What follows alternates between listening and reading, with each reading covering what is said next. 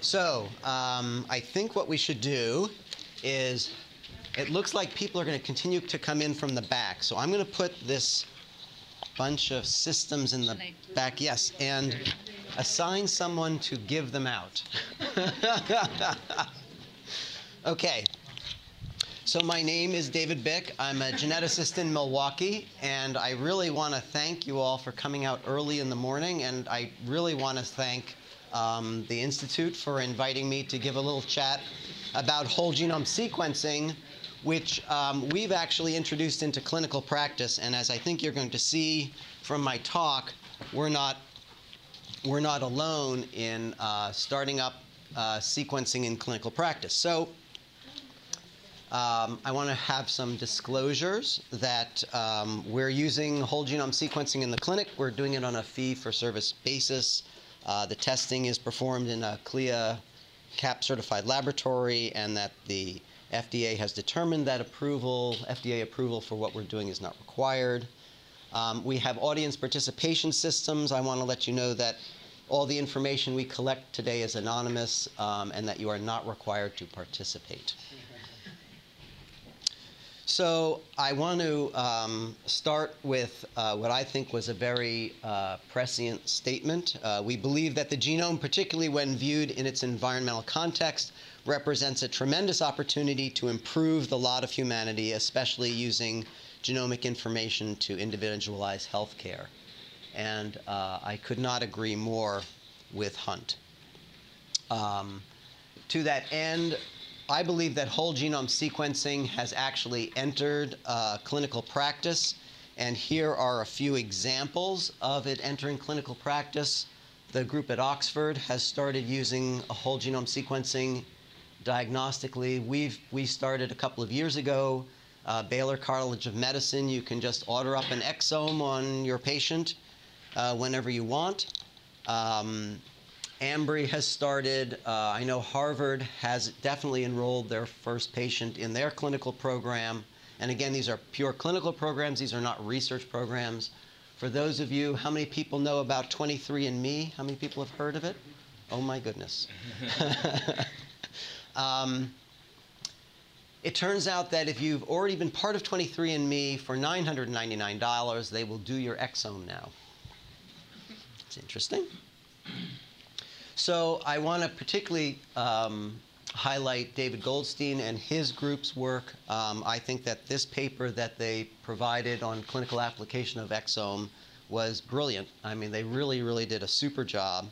And there's some quotes which I would say are worth repeating. I am absolutely convinced that in the setting of undiagnosed illness in children, it is incumbent on the healthcare system to provide this kind of sequencing.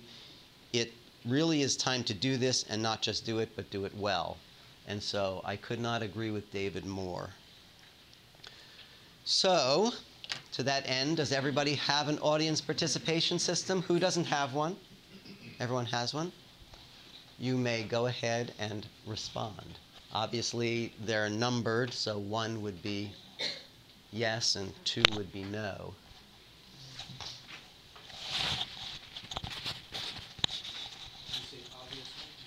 Do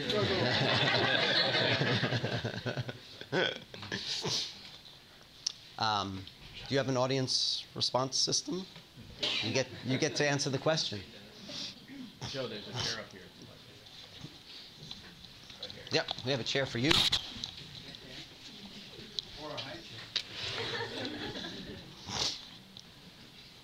There you go. You're going to be giving the talk the rest of the. You're giving the rest of the talk. I'm going to leave 10 minutes early. This is the door right there. Okay, so I think everyone has given their vote, and there's the answer to that question. Interesting, huh? All right, some demographics.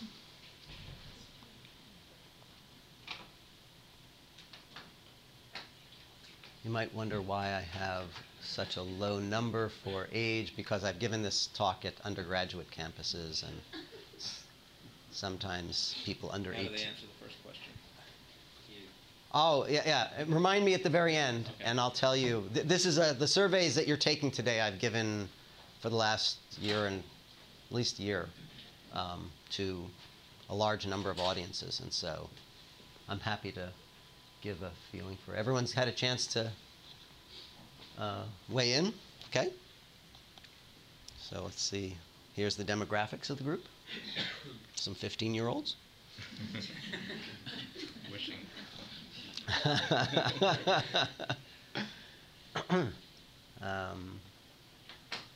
And a little bit more demographics. I'm sorry, I'm in your way.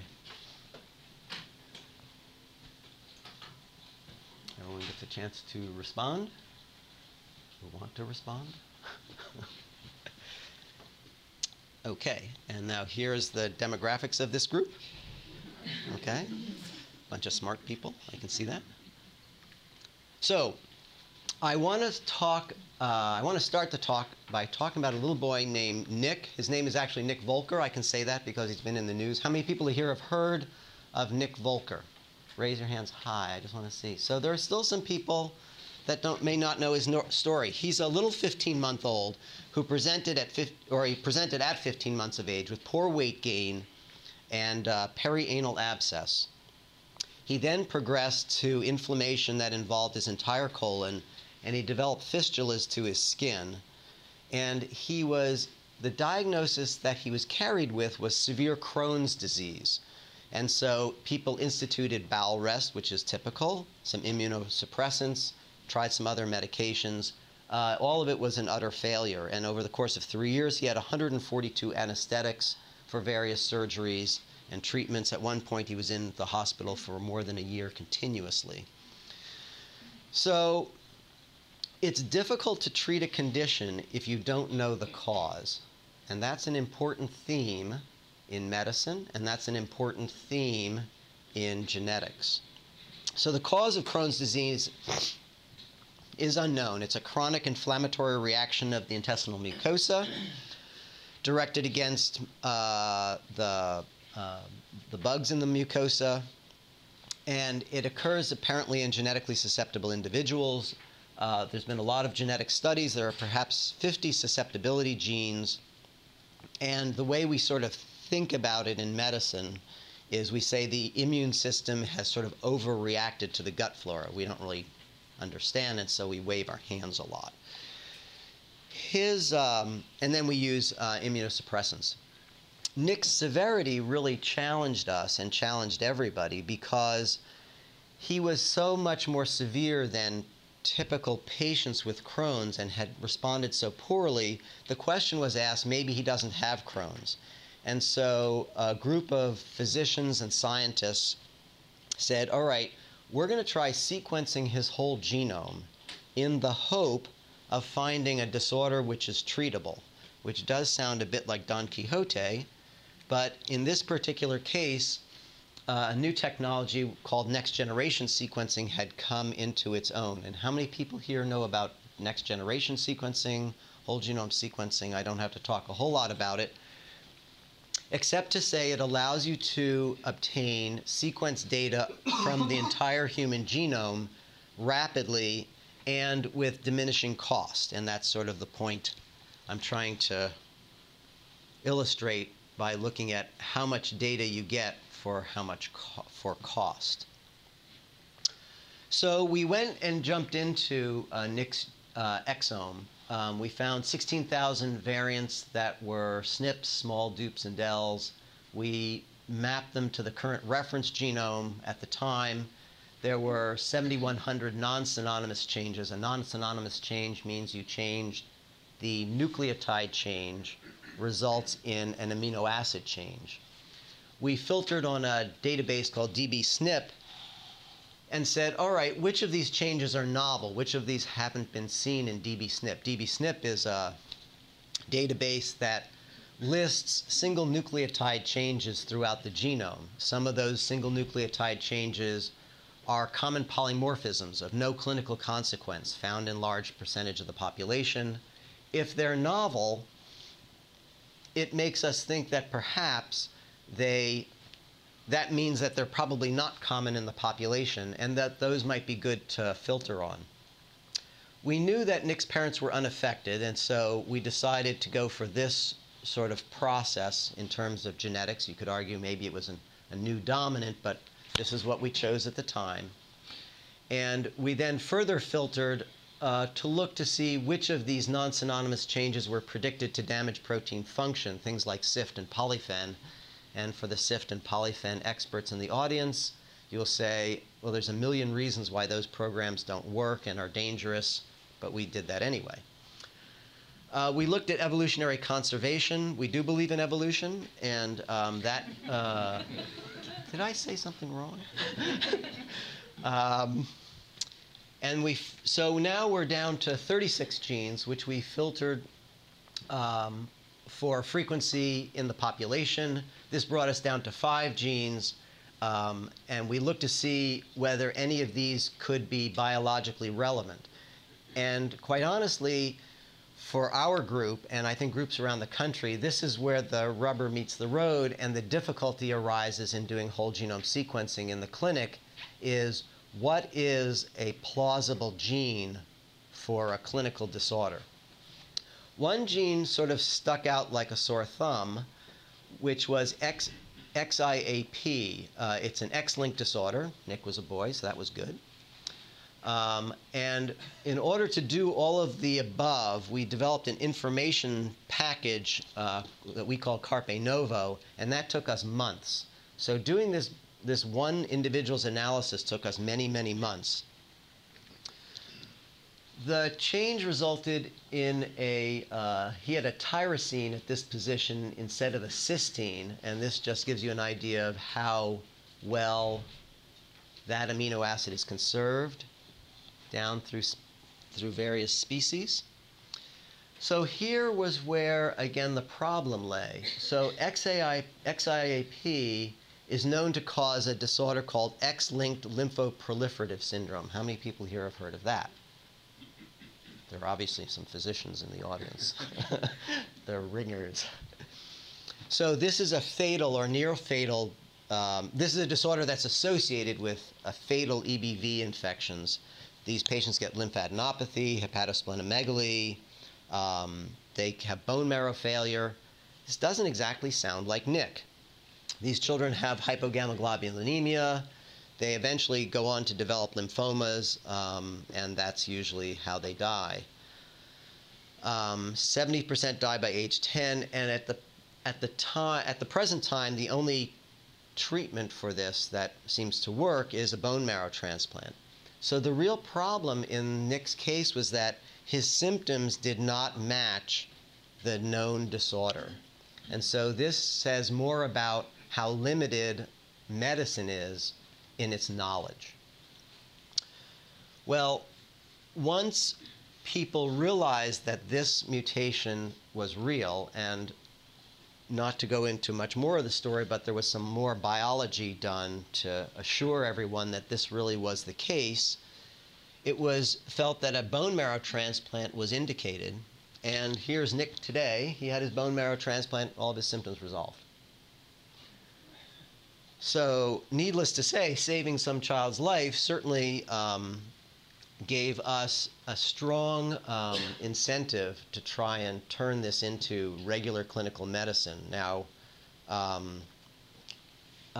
in 2010, in the summer, we said, all right, we're going to start a whole genome sequencing program whose purpose is to take children where we don't know their diagnosis and find a diagnosis in the hope that we're going to find something treatable. And even if we don't find something treatable, at least we can end what we call the diagnostic odyssey. One thing that happens in pediatric genetics is that we see a child, we'll do some testing. If we don't find an answer, we'll have the family come back again. And they come back again and again. Some families will fly around the country and see geneticists all around the country, sometimes around the world. And so families can spend thousands and thousands of dollars, tens of thousands of dollars worth of health care, and literally years of searching in vain for an answer. And so our hope is to create a program where we can shorten that diagnostic odyssey. And so we went after disorders that we thought were rare, likely monogenic, and we decided to use whole genome sequencing rather than whole exome. Here we're talking about maybe how many angels can stand on the head of a pin. But we elected to use whole genome sequencing instead of whole exome. And I can say that our program took many, many months to develop, and you'll be able to see why it was so complicated to organize in the process that we create. So here's my first political statement. When you go to the people who are in charge of Duke and the medical school and the university, and you say, we would like to start this program, I would urge you to start with the very top leadership of your institution. We got the person who would eventually be who was the CEO of the Children's Hospital, the individual who would eventually be the dean of the medical school, in a room with all of the senior people in the PEDS department, and we explained what we would like to do. At that point, the CEO of the Children's Hospital signed on, the individual who would eventually be the dean of the medical school signed on, and then we had a program. Not without tons of work. So back to next story. So you went from none of the substance matching to saying it was indicated to have a bone marrow. So I missed that.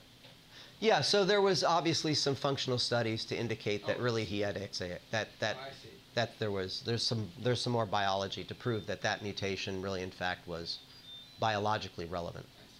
Yeah.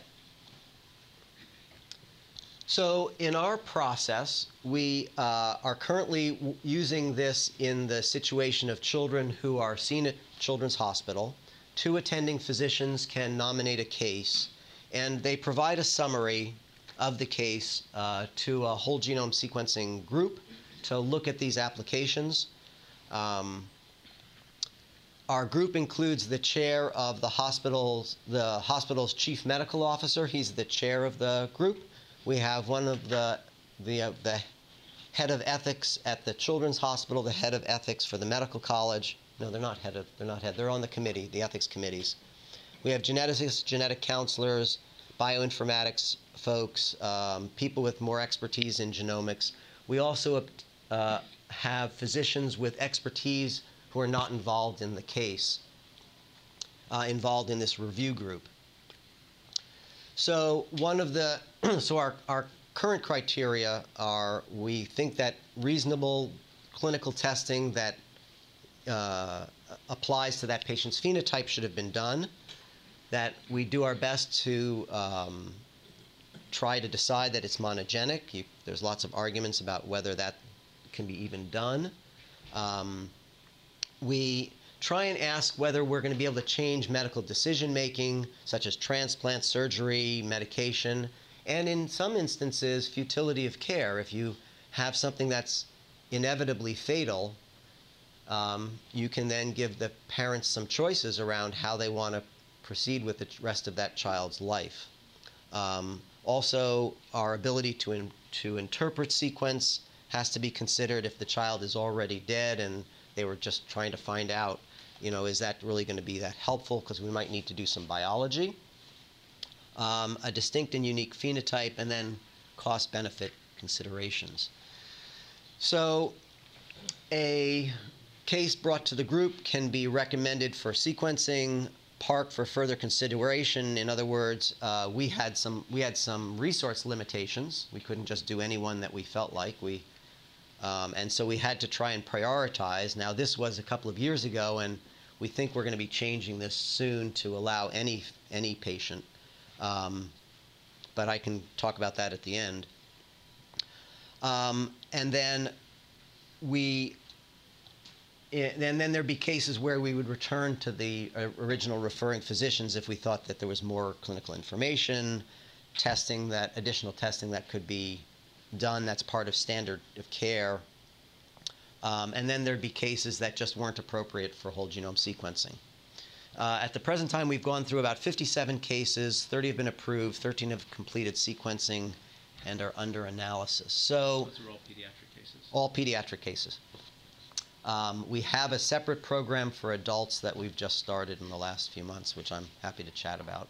Could you briefly comment on what your criteria are, in a very brief, succinct? Criteria for adults? Or for children. How do you decide, or how do you decide certain cases are not eligible? So I think this has been we've tried to be broad in the sense, though, can we change medical decision making for that child? Are we going to do a different therapy than we're currently doing, different drug than we're currently doing? Could we find ourselves in the futility of care situation where we think that there's a disorder in this child which is lethal, and continuing to just do things for the child is doing things to the child without any real hope of a long-term positive prognosis. So I really wish I could give you more detail than that. But I think we've focused on medical decision making. And I think around the country, the whole notion of clinical utility, I'm trying to get the right word, clinical utility is the notion that you shouldn't do a test unless it's going to change management. I take it that insurance doesn't bear any of the cost of the sequencing? Actually, we've had probably 4 or 5 cases where insurance has covered the cost. And that will bring me to the end where I can talk a little bit about how we're evolving the program. Now, you mentioned you are looking at monogenic diseases, right? Now, We're attempting to look at monogenic diseases. How do you know that a child has a monogenic disease is a problem. So my question was, if you're restricting yourself to monogenic diseases, then why go to the whole genome? Why not just look at the exome? And is that because of undiscovered genes? So let's just talk about exomes and genomes for a moment. So the way I define an exome are all of the exons. Everyone knows introns are the spaces between exons. Exons are the coding sequence, the portion of the gene which encodes the amino acids that give rise to the proteins. So if you do an exome, you're going to capture all of the coding sequence, all the sequence that gives rise to proteins, plus most places will also give you the intron-exon boundaries. So if there are splice mutants, you can detect those. One thing that you don't get from exome is there's now been a number of papers recently indicating that there are intronic variants which would not be identified through most exon capture. And we know that exon capture, so when you want to do an exome, what you do is you first take the patient's DNA and you use a capture array. And that capture array only holds on to the exons, the portion of the DNA that contains the coding region, and the rest of the DNA is, if you will, thrown away. And so when you go and use these capture chips to hold on to just the exons, those capture chips are not perfect. And so you actually don't get all of the exons by exome capture. What's particularly difficult are GC-rich regions. These capture chips are not really good for that. Though you could argue that Illumina's technology, which is what we're using, and others of the technologies are not great at GC-rich contents and poly-A tracts. But if you want to have the highest probability of capturing the most, that's where I think whole genome is valuable. And the rate at which the cost of doing sequencing is dropping, it is dropping so quickly that by the time a lot of groups get exon capture working, we're going to discard exon capture. So that's another reason why we went to whole genome right away. Did I answer your question? Yes. Okay. So how much sequencing depth are you going to? What did you sequencing depth? So for depth for whole genome, I want to say we're in the 40 to 50x coverage. But if at the end, remind me to talk about something called Gapmine, where we analyze every nucleotide to determine not what is the overall coverage, but which exons fail to get covered when we sequence. So remind me to talk about Gapmine. So here, I believe, is the heart of the issue of sequencing a child or sequencing an adult. what do you say to the parents, and what do you say to the adult that you're about to sequence? So in our program, we spend quite a good deal of time, which is why our numbers are so low, exploring expectations. We have to explain that we're doing something which has a reasonable chance of failure. Just because you sequence a child's genome doesn't mean you're going to find the answer. And there's innumerable reasons why that is so. We talk about why we should even proceed with whole genome sequencing. We talk to parents about how the mother and the father each feel about having the child sequenced, and to see if we can get them to feel the same way, one way or the other, about doing sequencing. We want them to understand the risks, which is we're not going to get an answer. Some of the benefits, we might find an answer, some of the limitations, and some of the social and family implications of if we found what are called off-target results or incidental findings. And what I mean by an incidental finding is you have a child like Nick and you found XIAP, but while you were looking, you also found that he has the gene for hereditary breast cancer, right? So that would be an incidental finding. That would be something that has nothing to do with his disease, but which has enormous implications for potentially his health in the future, because there are males who develop breast cancer who have BRCA gene mutations, and to his family.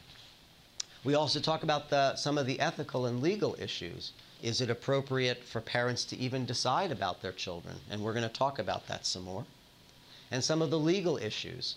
So how many people here have heard of the Genome legislation? Holy cow, you're a pretty informed group. I'm very impressed. So Genome was a law that was passed in 2008 that said that an insurance company and your employer cannot discriminate against you if you have a gene mutation that means that in the future you might get a genetic condition. However, your life insurance company and your disability insurance company can use that information to discriminate against you. We encourage parents to think this through before they sign up. But you could argue that even if we found BRCA in Nick, as long as the parents didn't themselves get tested, they would still be eligible for insurance because you don't know which one inherited it. Are you running trios? No. Yes? What do you do about if the families want access to the data? That's a very good question, and we're going to chat about that. You're way ahead of me. Sorry. No, this is a smart group. I've stumbled into a smart group. Okay. So, Can I ask one question? please. Are you doing this under research, or are you doing This is under pure clinical medicine. So you didn't have to go through IRB or anything?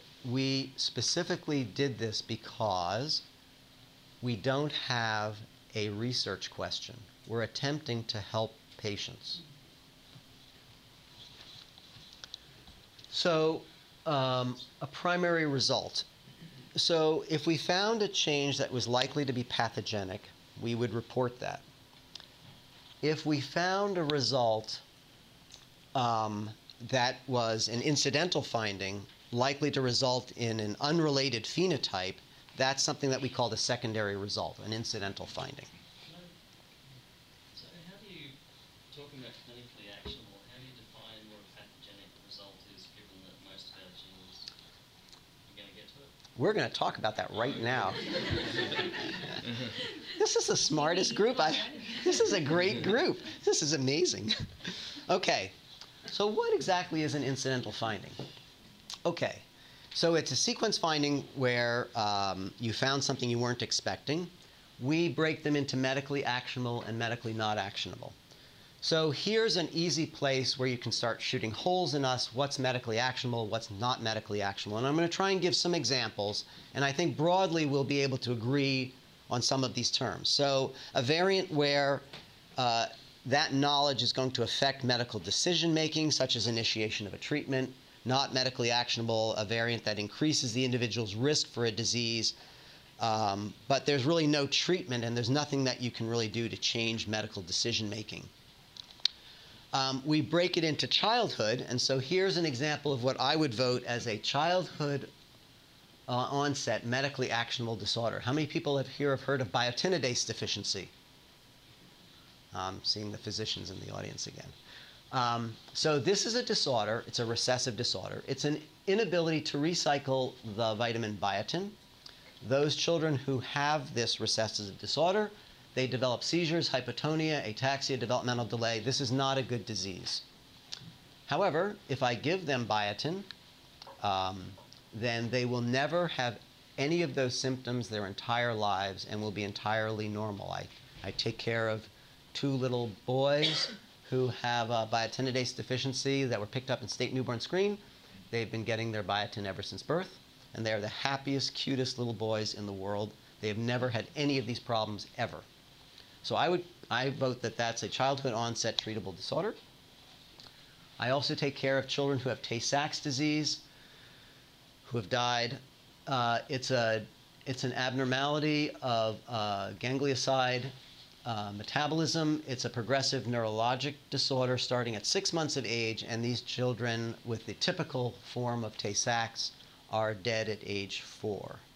There are some adult onset forms. We're not going to talk about that, but I would vote that for the typical mutations in Tay-Sachs, this is a medically not actionable disorder in childhood. So let's talk about adults. So BRCA1 is a pretty famous gene. Mutations cause an autosomal dominant breast and ovarian cancer. It's common. The cancers that develop are frequent before age 50. You have 57% chance by 70 for breast, 40% for ovary.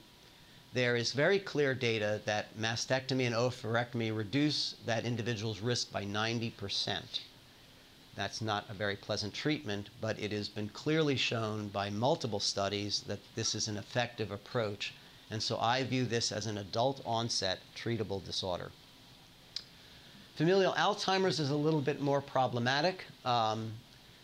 There are a number of genes, presenilins, AAP, where there are dominant pedigrees, onset in the 40s or 50s, memory failure, confusion, poor judgment, language disturbance, agitation, withdrawal, hallucinations, sort of like undergraduates. But it's an adult onset disorder, and it is, at the present time, not treatable.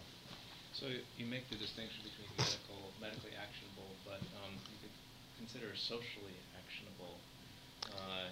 Absolutely. Did everyone hear what he said?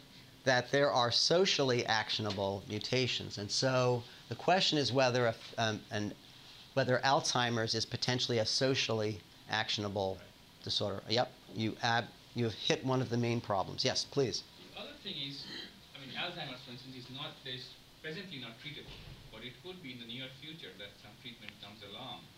Absolutely correct. And if this person knew that they were a candidate, they could maybe go on a trial. And these are all of the things that were just mentioned just now are exactly part of the discussion that we have with the families. And we include what you just said in our discussion. Yep, you're 100% right. So sequencing a child can give information about the parents, and that's sort of been implied in all the things we've said. But I want to make it explicit that when you're talking to children, talking to adults about their children, you need to talk about what adult things you might find. So when we speak to families, we say that we're going to give them the primary diagnosis, and we also say to them, look, if we found a treatable childhood onset disorder, we're going to let you know that result. So this occurs before we draw blood on the child. Before we send off sequencing, we have these discussions. And so families who don't want to participate in what we're proposing, they just say no to sequencing, and that's totally their choice. We feel that these are two things that most families would probably want. If we accidentally came across biotinidase deficiency in a child, we've yet to come across families who would say, no, don't treat my child with biotin. Right? Okay. And then these are optional disclosures that the families have. And is it pretty clear what the options? So on the adult actionable, is that a decision that you let the parents make, or do you Yes. save it for even though the child would have this as an adult? We give, this is at the present time, the way we handle this is that if the child is 1 or 2 or 10, these are the choices that the parents have. Please. So going back to your what's actionable and what isn't, so if you find a mutation, and given the fact that we don't know what most of our 22,000 genes do, if you find a mutation in a gene that doesn't have a biological relevance to the phenotype you're seeing, do you wait until you have that relevance like you did with Nick before telling them? Or do you tell them that you found a mutation that could be potentially important, but you don't know what that mutation does and how it relates to the phenotype? So this gets back to what we tell families in the beginning. In the beginning, we tell them, we're going to find thousands and thousands of variants that we don't know how to interpret. And since we don't know how to interpret them, we don't carry them through to the report. We don't know what they mean. And so if they don't have biological relevance that we can identify, if they're completely uninterpretable, we don't include that in the report, and we say, at this point, we don't have information to know what to do. One of the things we do, which may be sort of the next obvious question, is, well, do you ever see those families again? We see them every year.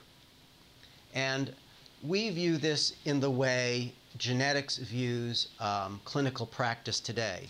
If you're a practicing clinical geneticist, the patient comes to see you. You do an exam, you get history, and then you do some lab tests to try and identify an etiology.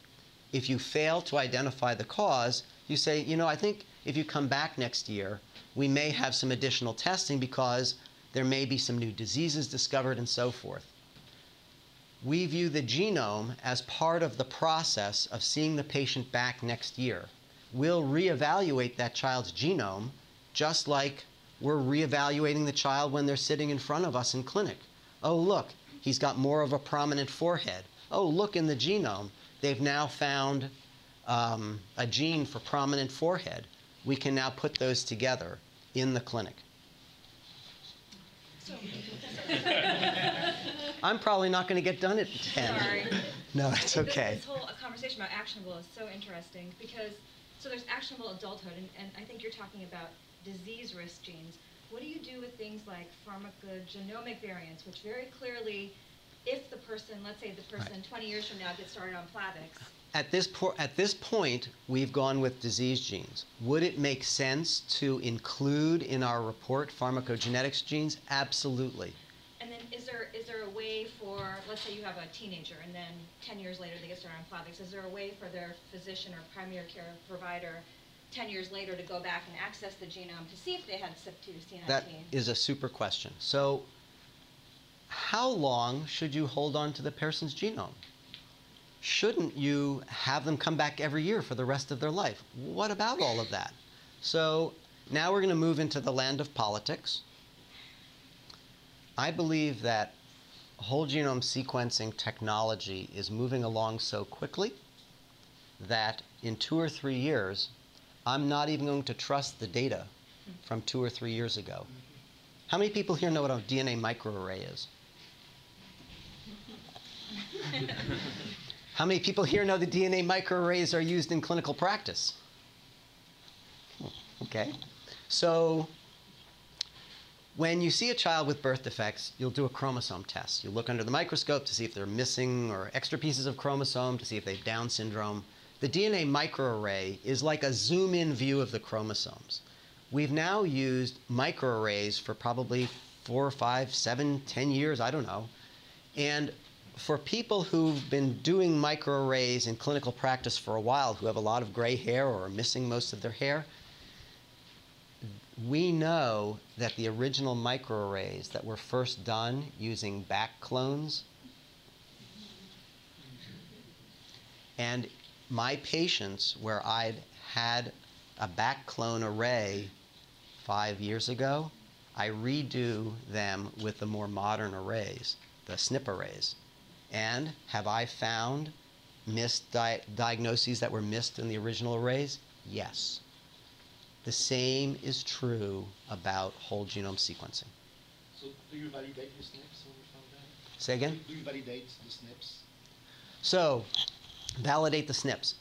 A patient, when we report a whole genome, we back up the result with Sanger, because I would not trust whole genome sequencing any further than I can throw it. So kind of the way that you have it broken down reminds me a little bit of Jim Evans' binning system that Yes. you talked about. Mm-hmm. So my question with the whole genome sequencing, do you report it in like your bins, or do you give families the option of choosing individual diseases that they would want reported or not reported on? We've been doing it as a binning process. Okay, political statement. When you start doing this here, you need to be sensitive to the cultural context that you're doing whole genome sequencing. What will fly in Milwaukee will not fly in North Carolina, and vice versa.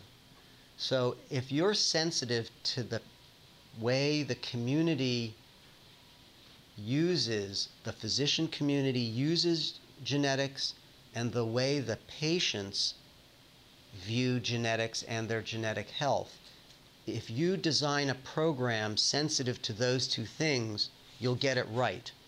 You can't just take what we're doing and apply it in North Carolina. That will be, I promise, a disaster. So because you guys live here, you guys understand the families, you understand their needs, their fears. You have to bake that into your program. Okay, done with my political statement. I'm sorry, you're not getting off the slide. We haven't even come to the fun part. Go ahead. I had a question about the higher level question. This question is also uncertainty about, is it really a primary diagnosis? It looks interesting, and it's an interesting gene. It could be very much related, but there may be another gene or two other genes. And how certain are you about that primary diagnosis? So how do we get into primary diagnosis? Well, some are pretty easy. For example, if patient's a little girl who's going like this, right? And she's got loss of, she's got decreasing head circumference, and you find a mutation in MECP2, and you say, oh, that looks like Rett syndrome. She looked like Rett syndrome, and she had a Rett syndrome mutation. That's pretty easy. We call that a pathogenic variant. If you had that same child, and you found a variant in CDKL5, right, and it was a missense mutation, and it hadn't been seen before, but it's seen in, 1 in 1,000 chromosomes in the exome variant server, we might call that a variant of uncertain significance, because it hasn't been clearly shown in other patients to cause disease. A stop codon in MECP2, which has never been seen before, in the same little girl who's going like this, everyone's going to call that pathogenic. Even though it's never been seen before, we know that stop codons in MECP2 cause Rett syndrome. It's a no-brainer. So we're very conservative in the sense that unless there's prima facie evidence, such as a stop codon in a known gene that's known to cause a disease, or a known mutation, a known SNP, a known missense mutation that's been previously published in a G542X in CFTR, and the patient has cystic, they're coughing their guts out, and they have pancreatic insufficiency, they have CF. We go, we know what that's causing. Does that sort of help a little bit? I think the big question is kind of the unknown, variants of unknown significance. So which variants of uncertain? Yeah, I apologize for using a little bit different word. I really like to use political statement. I like the concept of calling them variants of uncertain as opposed to unknown. So we call them variants of uncertain significance. And we are left with some laboratory judgment about what we believe is biologically plausible. Are we going to get some of that right and some of that wrong? You bet. But that's currently what lab directors are doing around the country all the time with known genes. Okay.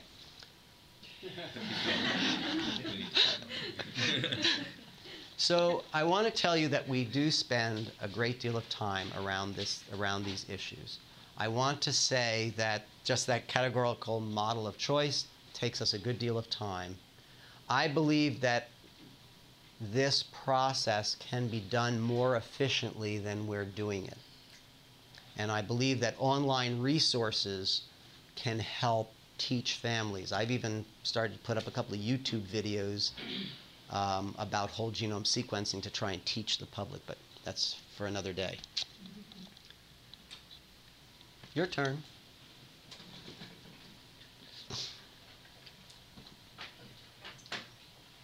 I'm in your way.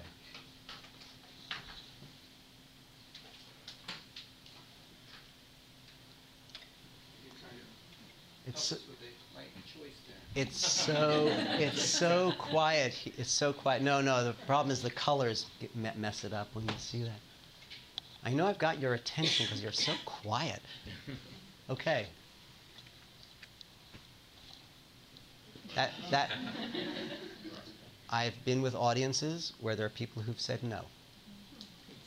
So that's where I get back to that whole point about you have to be sensitive to the environment that you live in and work in.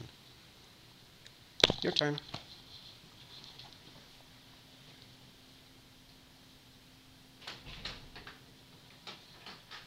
It gets harder after this. I'm throwing you the... Oh.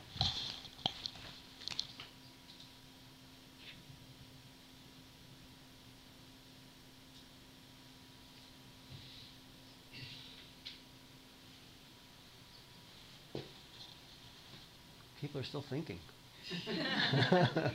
Okay. No, you're not required to respond. Oh, some people did want it. Okay. Interesting. I think you can see where we're headed.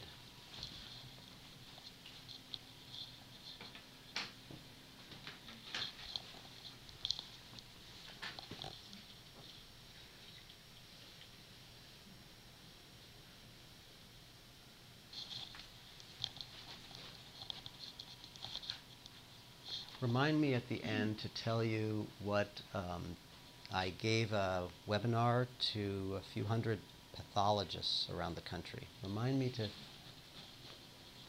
tell you about this question. Okay? Interesting. You knew this was coming, right?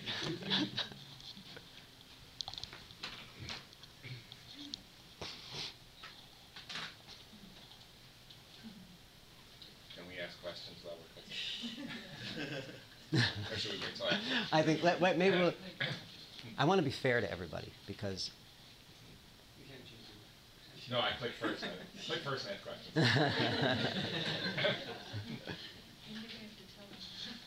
You guys are really enjoying this. I'm pleased.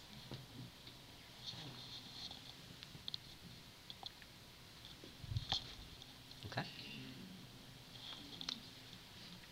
So here's the next obvious question. Who should decide? A parent...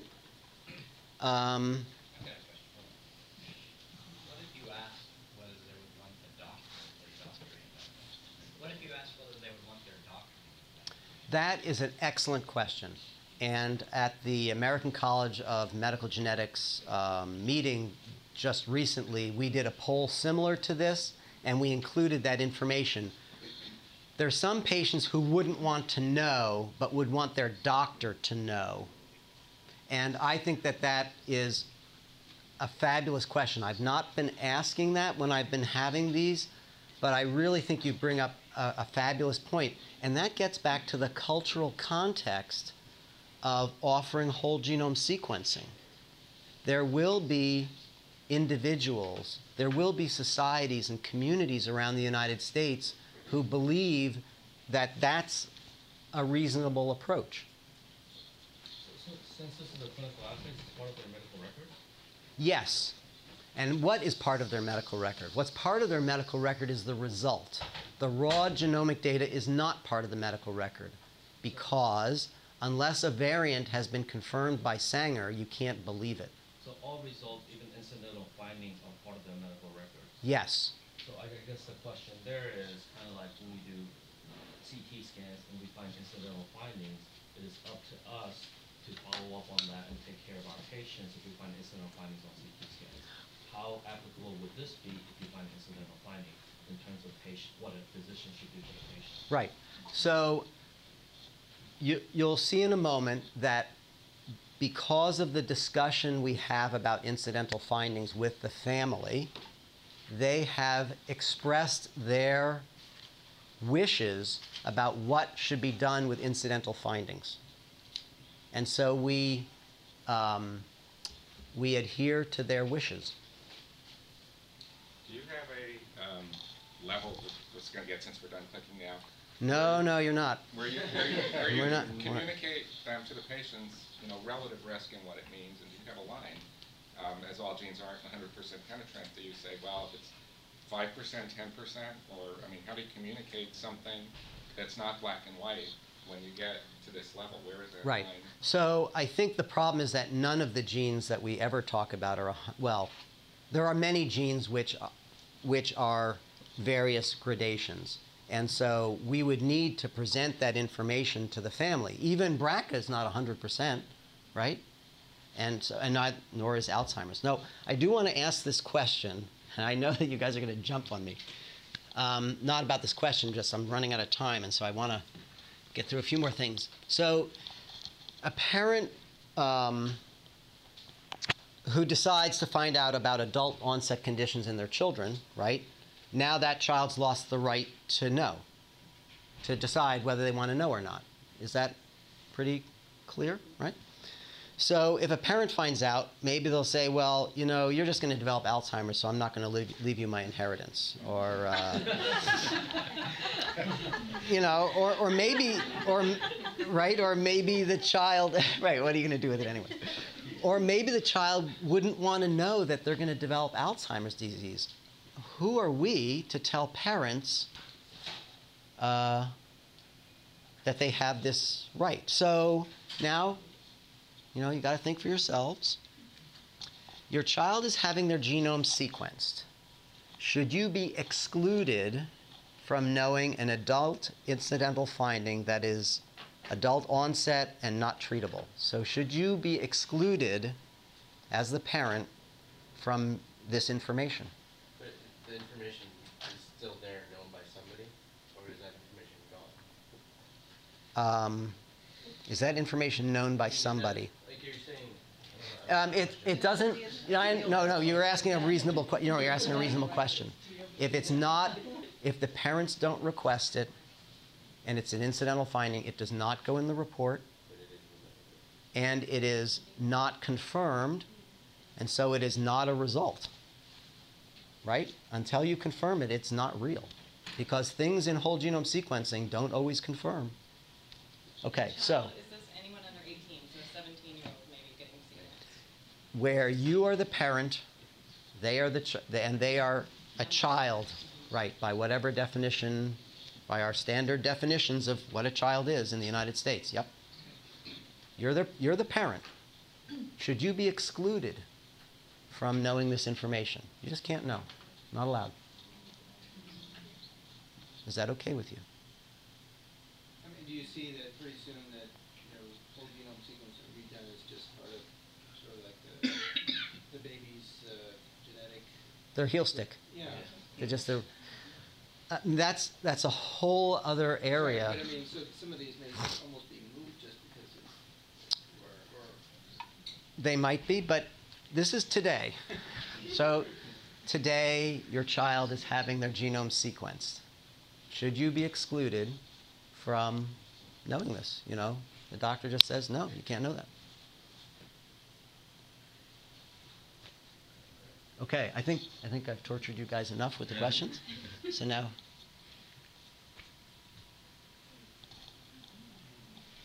absolutely, positively typical of every single audience I've ever given this talk to. These are exactly the same numbers, whether I give it to undergraduates, to medical students, to people who aren't physicians, to pathologists. Every single group gives the exact same ratio.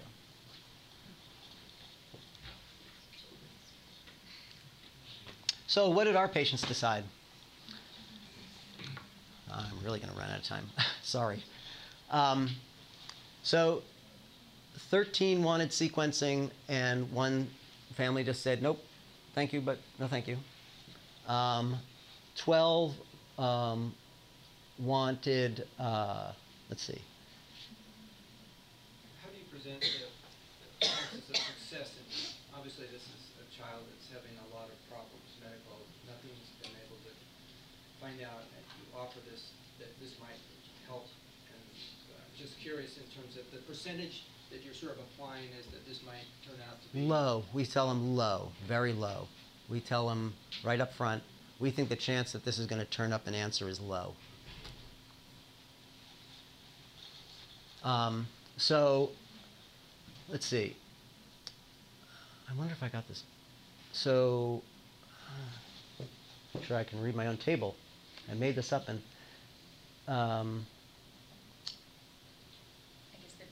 Yeah, none. Yeah, they wanted no additional information beyond. Yeah, and then these people said they wanted not actionable in childhood was most, wanted actionable in adulthood most, and then these are people who said that they wanted not actionable, like the Alzheimer's group, right? So that sort of mimics what everyone in the room sort of said, which was that for the most part people wanted actionable, but if it was not actionable in adulthood, then it drops off. And so our families pretty much mimic this room, which mimics the whole. Except that those are reversed, right? No. This is that they want these things. They want this. In our group here, I can't remember. Oh, was it reversed in this group? Okay. No, it was like this in this group. Yeah.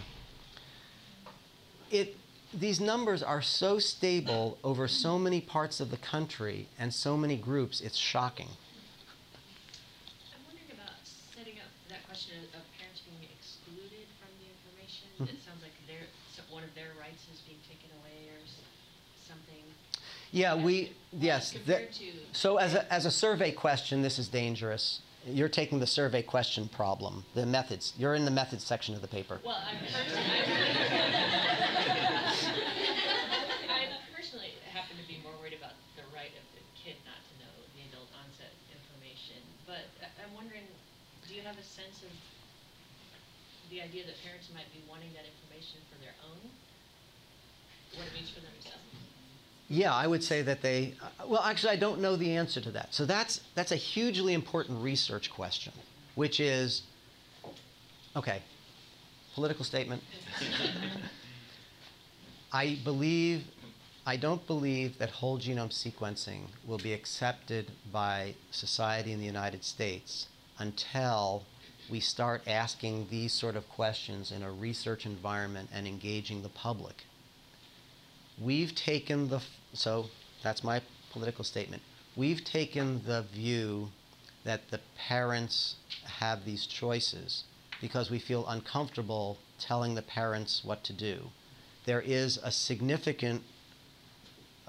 been significant concern, which has been memorialized both in the pediatrics, the American Academy of Pediatrics and the American College of Medical Genetics have memorialized a statement saying that you should not be giving children adult onset results. But the situation is subtly different. This came out as part of the test. It wasn't that we were intentionally searching for these. You could say, well, that's just semantics, David. But it is true that that result came out of the test. It wasn't that we were setting out to find an adult condition in that child. We were setting out to find the child's diagnosis. We knew we were at risk for these incidental findings. We permitted the parents to weigh the risks and benefits of finding out those incidental findings. And so the bottom line is we live in what I believe a legal framework where parents have a good deal of choice, good deal of authority over their children. You mentioned that trio, so maybe this won't apply, but do you find non-paternity and do you? So that's one of the things that we discuss before blood is drawn, so that's an excellent point.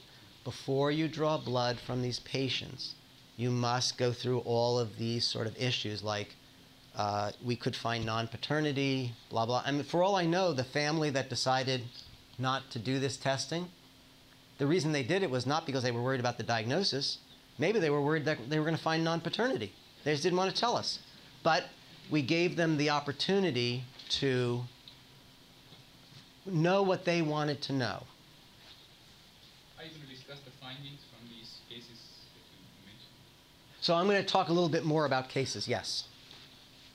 Is there any way to preserve the findings in a different way so that the child, when they are adult, has the ability to become unblinded if they choose to do it? Right. So how should the results be kept? Should the child have access to that information when they turn 21? So I do sequencing today, and now I need to hold on to the data for 20 years, right, until that child can make a decision. And by the way, I have to track the child all over the country and around the world to make sure that when they reach 21 that I contact them and ask them if they want this information, which their parents may never have told them even existed. And then, so, political statement. I believe that whole genome sequencing quality is changing so rapidly that I, as a physician, will not trust results that are 2 or 3 years old in much the way I don't trust array results that are 2 or 3 years old. And therefore, I believe that I wouldn't even use, I don't think it is medically rational.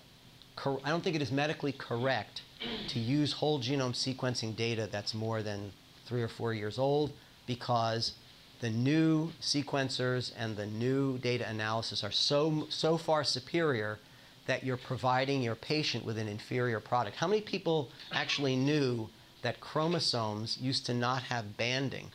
Did people even know what chromosome banding, like the light and dark colored bands?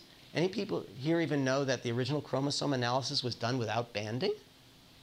All right, when I was in medical school, I used to work at a place that was producing unbanded chromosomes. It was crazy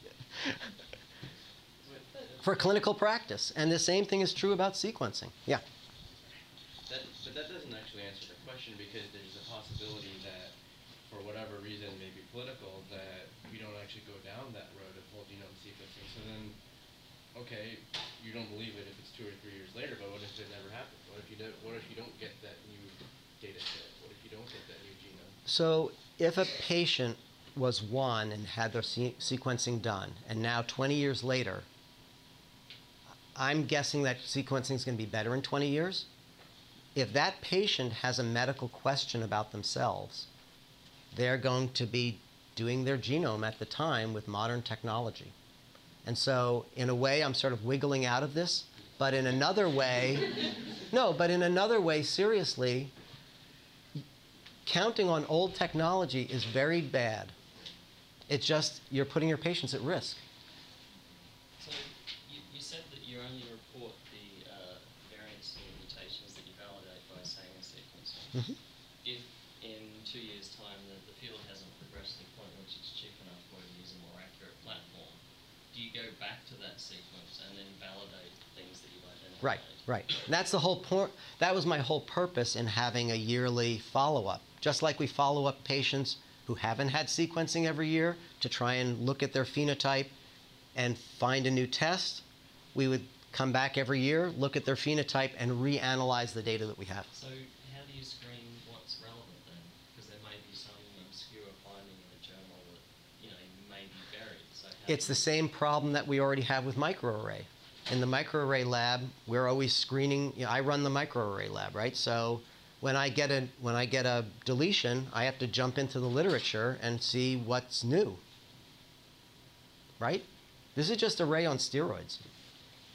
So you're saying that, sorry, I'm getting back to this whole question about doing testing for adult onset. So you're saying that whenever the child becomes an adult, if he wants that information, then he should be ready to retest it. But why even give the parents that information to begin with? Because if that's the case, then really you're just giving them the adult onset information for the parents, not for the child. That's their choice. That's where the essentially the parents are having a whole genome sequence done on their child for information for themselves. But you would have to then assume that they're going to then want to go on and test themselves, which they may or may not want to do if they found BRCA. But I think the problem is, and you brought this up beautifully, medicine is going to change if a parent understood that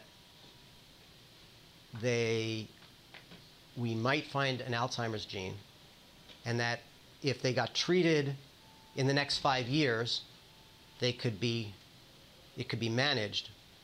But if they get treated 10 years from now, because that's when they start to develop symptoms, it's all over. So again, it's a balancing act, and I don't think that we certainly don't have the answer. This is an approach that we've taken. So Basically, do you have them sign that you don't promise them basically in 20 years to give them information that you may learn if they don't come back to you? Basically, is that kind of a statement? So that way you don't have that responsibility. Because I think the room here is... yeah, we do not say to them, right, we don't say to them, here's the lab report, this is the result. If you come back to us, we're going to talk to you, but we're by no means promising to keep, right. And this just gives you an idea of what the parents sign, and this goes to the laboratory director. We try and make it clear, we try to make their choices as clear to the laboratory director as we can. This is not the way the current laboratories in the country run the show. A lot of the labs that are doing Exome, Baylor, and other companies will just say, we're going to look for what's the matter with the child. If there's any off-target results, we're not telling you, forget it. You don't have that choice. One way to try to reduce the chance, we don't want to find incidental findings, right? We don't want to find that. The parents don't want us to find that. So we try and come up with a gene list of what we think are a few thousand plausible genes or a few hundred plausible genes based on the patient's phenotype, looking in the literature using OMIM. And we go after these plausible genes first. If that yields an answer, great. If it fails to yield an answer, then we expand it to the rest of the genome. So this is one way of sort of reducing the chance of finding an incidental finding, which no one wants to find. So given the hesitancy of the general population to consider whole genome sequencing, what are your thoughts around baby steps? You just laid out a group of genes, likely candidate genes, kind of baby stepping into like panels, where it would be a little closer to what current molecular pathology labs do. It's like, so rather than doing a filtering of the full data. There's nothing to stop a physician from ordering a panel today, right? But when you get, and that's why we have at the top of our process, you should do the practice of medicine, right? So I do it all the time. I'm a patient I saw yesterday. What was the panel I was going to get? I was going to get, the kid sort of looked like Noonan. He looked like a rasopathy. So I ordered the rasopathy panel. I'm not going to do an exome on that kid. He looked like he had a rasopathy. So I'm not going to do this. So you want to do the practice of medicine as you, the physician, view the practice of medicine. This is a desperation move. This is like a Hail Mary. At the present time, we're using Illumina's CAP-CLIA lab. They'll sequence it. They send us back the data. We have our own CAP-CLIA certified analysis pipeline, which we've validated and do the proficiency testing and blah, blah, blah. And that's this Carpe Novo analysis tool that I was mentioning. And then probably in the next month or so, a couple of months, we're going to stop sending to Illumina and just do them in-house ourselves. Carpe Novo is kind of a cool program. I don't have any political statement. I have no economic connection. This is an in-house built product, and I don't get any money for telling you about it. You basically put the genes into here. You set the filters that you want, and you get a result. In this case, this is a gene. So let me just talk about this. So this is just the analysis filter, and you can put in all the genes, or you can put in a group of genes. So here's another case a 4-year-old with infantile spasms, cortical blindness, hearing loss, presented at a few months of age with extreme irritability and hypotonia and delay. At about 5 months, the child was admitted for a GI workup. They found a markedly abnormal EEG. The child had very poor development. This is a pretty recent case. That was difficult to control. We developed a gene list. And when we went through that gene list, we found this sort of interesting gene. And it was a Het. And it was polyphen, probably damaging. And it's a gene that's connected with pyridoxine-dependent epilepsy. So that's a pretty interesting gene. What's less interesting about it is that we only found a heterozygote, so the child just might be a carrier. And this brings us to your point, which is how would you, and then here's a text of what we wrote about this particular variant. I'll let everyone read it instead of me reading it.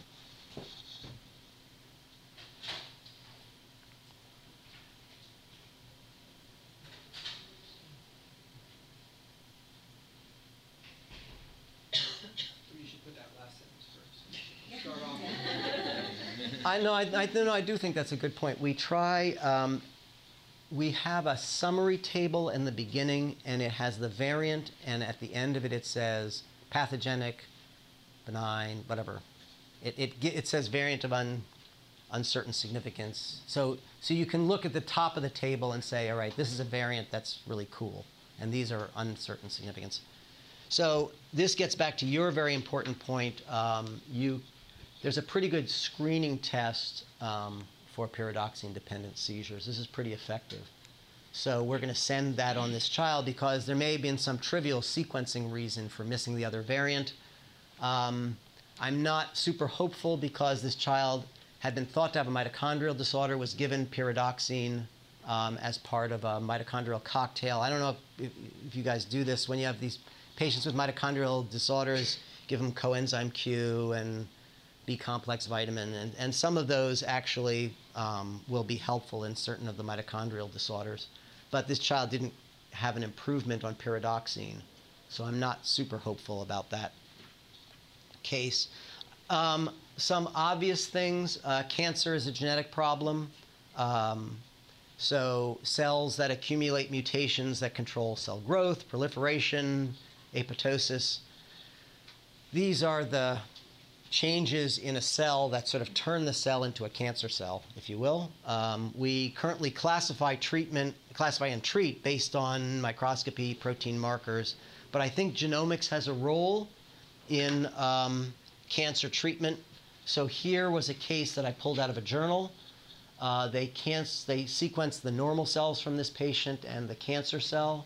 It was a 39-year-old with AML. They used microscopy, chromosome analysis. They didn't get a very specific answer, and since it was AML, they said, well, we have to give this woman a bone marrow transplant. But the problem was they couldn't decide whether it was acute promyelocytic or AML, because APL is going to respond to all trans-retinoic acid, as everybody here in the room knows.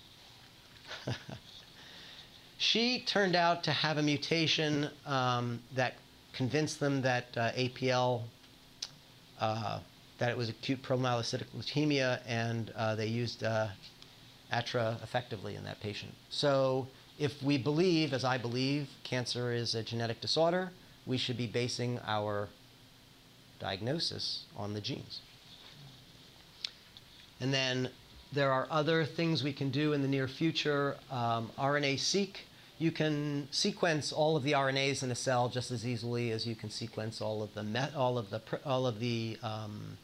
nucleotides in the genome. And I believe we're going to be able to use RNA-seq as a supplementary technique to look to see whether messages are absent or abnormal, and this could be supportive data for whole genome sequencing. Protein sequencing is starting to come into its own. There are some proteomics centers. You guys have a proteomics group? I'm pretty sure. I know you do, in fact. You can start asking the question whether quantitative mass spec would be useful. There's one, and this is just an example paper. There are millions of papers like this. They mapped several thousand proteins from HeLa cells. And this sort of protein data could again be used with whole genome sequencing and RNA-seq to provide additional evidence, the kind of evidence that a mere genome doesn't provide in cases where it's a gene that we haven't seen before, right? You need some other biology, right? You have to be biologists. And then obviously this is what we're all going to run out and do right after this seminar, right? You can have your genome done for about $9,500 by Illumina, or you can get it for $999. I think physicians are going to be able to identify these high-risk variants that we've been talking about a lot today, but that was brought up correctly. We're going to find disease predisposition in adults, carrier state, drug metabolism genes.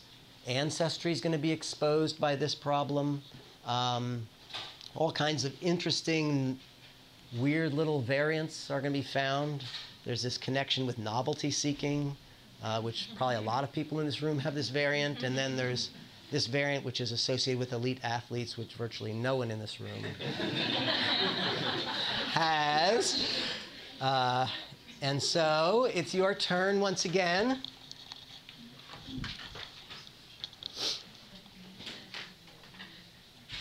I apologize for running over. You might have to put again for some. One is yes and 2 is no. We do want to have it again. Okay, so I think we've got, and so now has it gone up or down? It stayed about the same. Does anyone remember? About the same. Stayed about the same. So obviously, there's nothing that I'm doing that couldn't be done without an enormous team of very dedicated people. I take, if there's any problems with anything that you've heard, it's my response, it's my fault. If anything good that you've heard, it's all of their doing. But really, they're just a fabulous group of folks working with me. And so with that,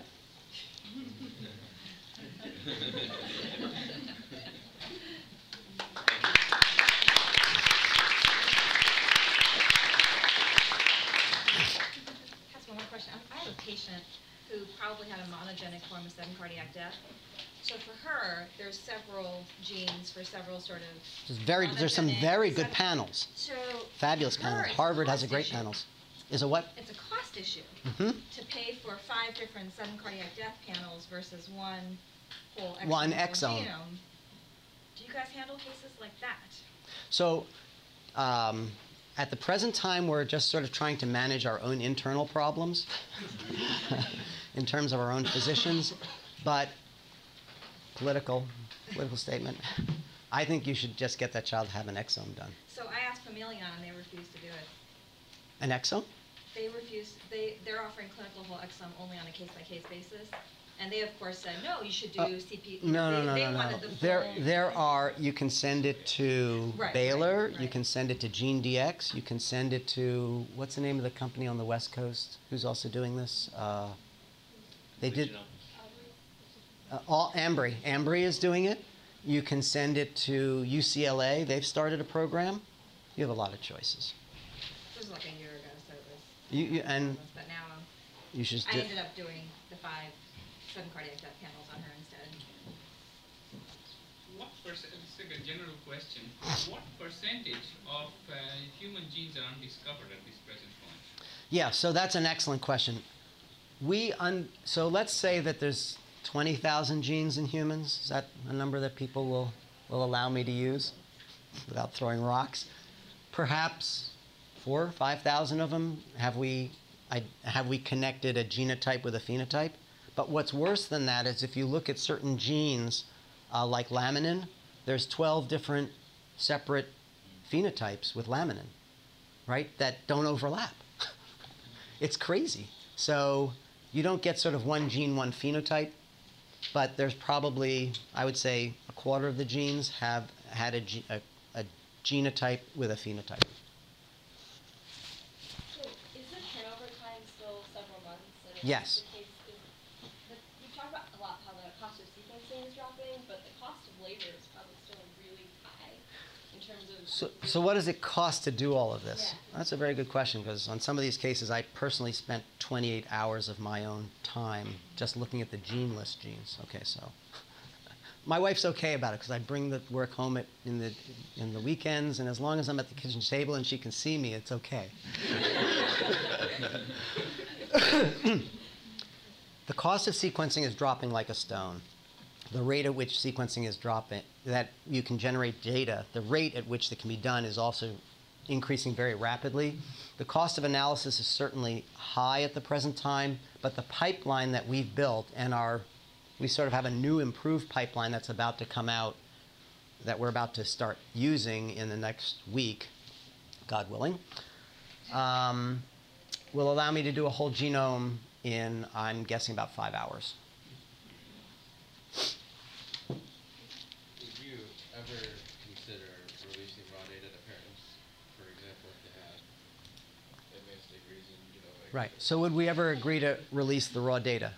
The problem, I believe, is it would be it's the same problem that a chemistry lab would have, or a hematology lab is, they put the blood into the Coulter counter, which gives you the hemoglobin, the hematocrit, the white count, the platelet count, to take the raw numbers off the machine, unprocessed, and provide those to the family.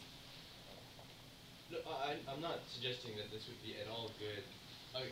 I think that, right. Population that maybe could. Because you don't even a variant that gets called, you don't know if it's real.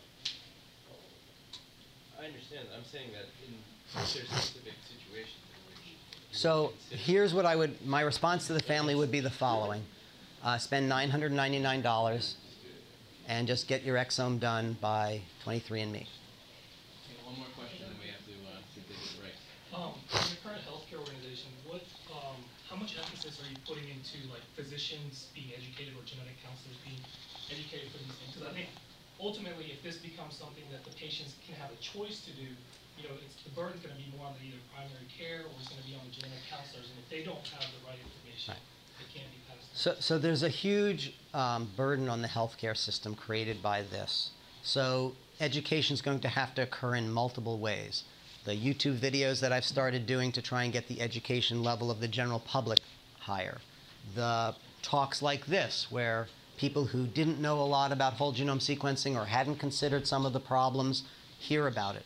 Journal articles, symposia at meetings. At the most recent American College of Medical Genetics, myself and some of my colleagues gave a half-day seminar on whole genome sequencing in the clinic. It was me and Dave Dimmick and a bunch of other cool people, and we just did this sort of in a much expanded form. So it's going to take a village. I don't know. I mean, it's going to take a lot of people and a lot of time. And there's an infinite amount of room to work in this space. And my final political statement is, please, please, you guys have one of the most impressive institutes in the United States. If you guys can't do this right, no one can do this right. And so I would please beg of you to start doing this as soon as humanly possible. You can help patients with this. You can do it in an ethical way. You can do it in a sensitive way to the families and your community. But this is ready to roll. And you guys are sort of the perfect team to do this right. So please, please, I beg you to start doing this. All right.